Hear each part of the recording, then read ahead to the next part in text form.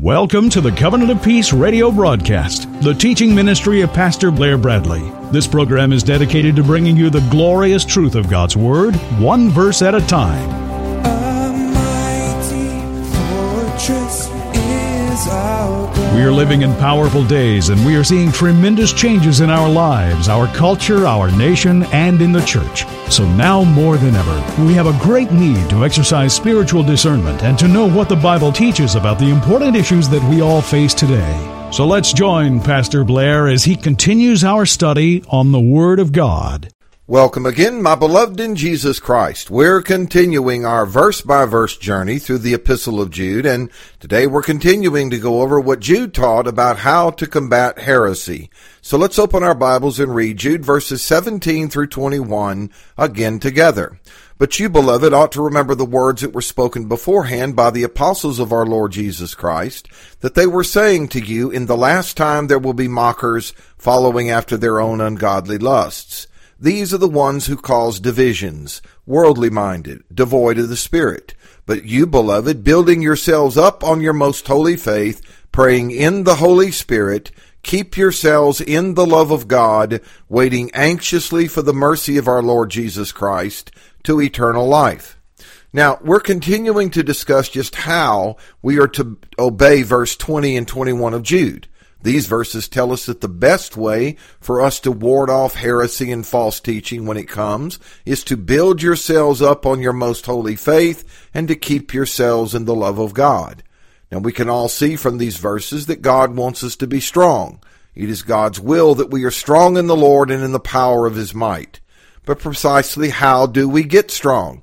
Exactly how do we obey the inspired words of Jude and build ourselves up on our most holy faith? And how do we keep ourselves in the love of God? Jesus gave us a great key that we have been examining lately. We can find this key in Mark 8, verses 34 through 38. So let's read those verses again.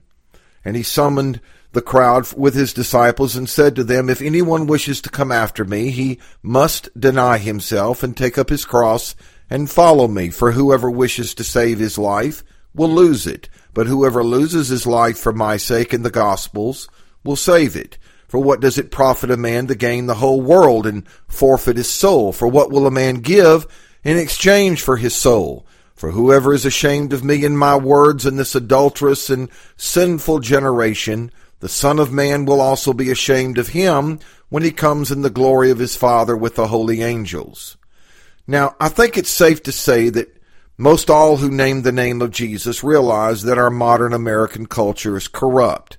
But we need to really discuss this because for some strange reason, although we would readily admit that our culture is corrupt and fallen, we who love the Lord have inexplicably chosen to adopt many of the tenets of this corrupt and fallen culture and brought them into our homes and into the church and into our own personal lives. Why in the world would we do that?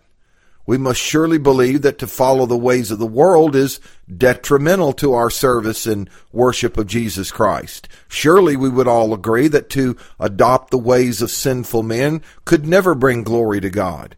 And I think it's safe to say that most everyone would agree that the Bible contains the answer for this dilemma. So if all of that is true, why would we ever do what we are so eagerly doing?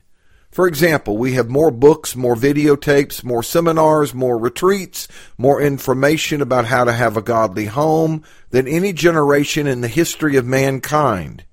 And yet we see more illegitimate births, more adultery, more sexually transmitted diseases, more divorce, more pornography use among believers than any generation in history. So in spite of all the information about how to have godly homes, by anybody's measurement, we have fewer godly homes now than at any time. Now, why is that? Surely we don't lack information. No, we've got information running out of our ears. We don't need more information, but what we do lack is power. We lack miraculous, supernatural, holy, and godly power because we do not obey Jesus and deny ourselves and take up our cross and follow Jesus. Now, this isn't rocket science, beloved, but it is profound. We must understand that we cannot live lives of self-indulgence and then expect to have God's power at work in our lives. There are no shortcuts. Either we graciously and humbly bow to God's word and go his way, or we don't go at all. Either we do whatever our hearts crave, or else we obey Jesus, but we can't do both. Either we take up our cross and follow Jesus, or we stay weak and ineffective. Many modern ministries actually promote self-indulgence. They teach us to become covetous.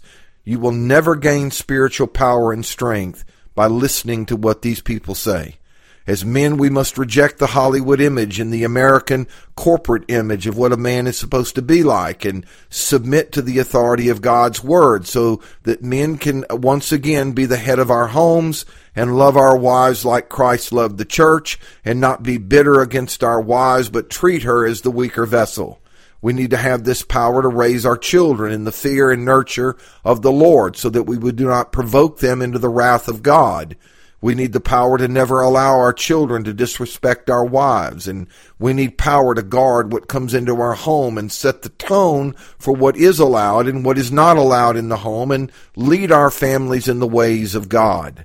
Women need this godly power to reject the demonic influence that feminism has offered them, and to graciously submit to the authority of their husbands, and to submit to her God-given call to bear and raise children, and to care for them, and to keep the home, and to love and support and follow her husband. Children need this very same godly power to resist the carnal and sinful influences that carnal music and worldly pleasure and humanistic public education has brought into their minds and hearts, and they need to power to love and respect and obey their parents and to serve God. But that will never happen unless and until the man and the woman and the children begin to deny themselves and take up their cross and follow Jesus.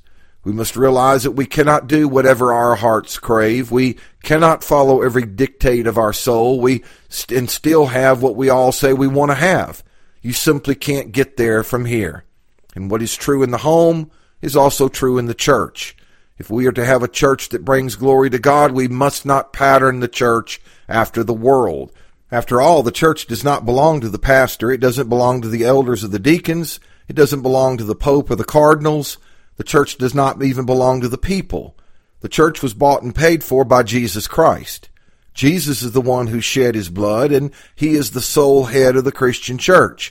He is the head of the church, and everything that is done in the church, every service, every song, every program, every sermon, every activity should be geared to bringing glory to God and to bring believers into the very image and likeness of Jesus Christ.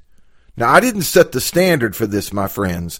Paul, Peter, James, and John, Jesus, set the standard for how to set up the church and how to operate it. And then they set this standard down on paper so that we could read it, so that we would acknowledge that the Bible is not just a good idea, but is the very inspired, inerrant, infallible word of the living God. So, because all that is true, it is impossible to bring glory to God in the church if we adopt carnal methods and fleshly tactics. Beloved, God has already told us what the primary function of the church is to be. The church is to be the light of the world, a candle setting atop a candlestick, a city set on a hill, a beacon of truth in a world of error, an oasis of love and mercy and purity in a fallen culture, the pillar and ground of the truth in an age where truth is ignored and trampled. Nothing that comes from the lost world promotes God's agenda. Flesh cannot bring forth spirit. Carnal and human tactics do not bring forth the glory of God. The lost world is in hostile opposition to God's agenda. They always have been and always will be. The culture cannot be redeemed unless people get saved. It is impossible to have a godly culture without having godly people who live and function in the culture. The reason our culture is more ungodly today than it used to be is because we have more ungodly people who live in our culture than we used to. We have more people who do not deny themselves, who do not take up their crosses, who do not follow Jesus than we used to. And until these people get saved, they will never do what Christians do. They will never vote correctly. They will never live right. They will never act right. They act like they act because they're lost. And all the political and social activism in the world won't change that. Only Jesus can change the human nature. Only God can transform the human soul.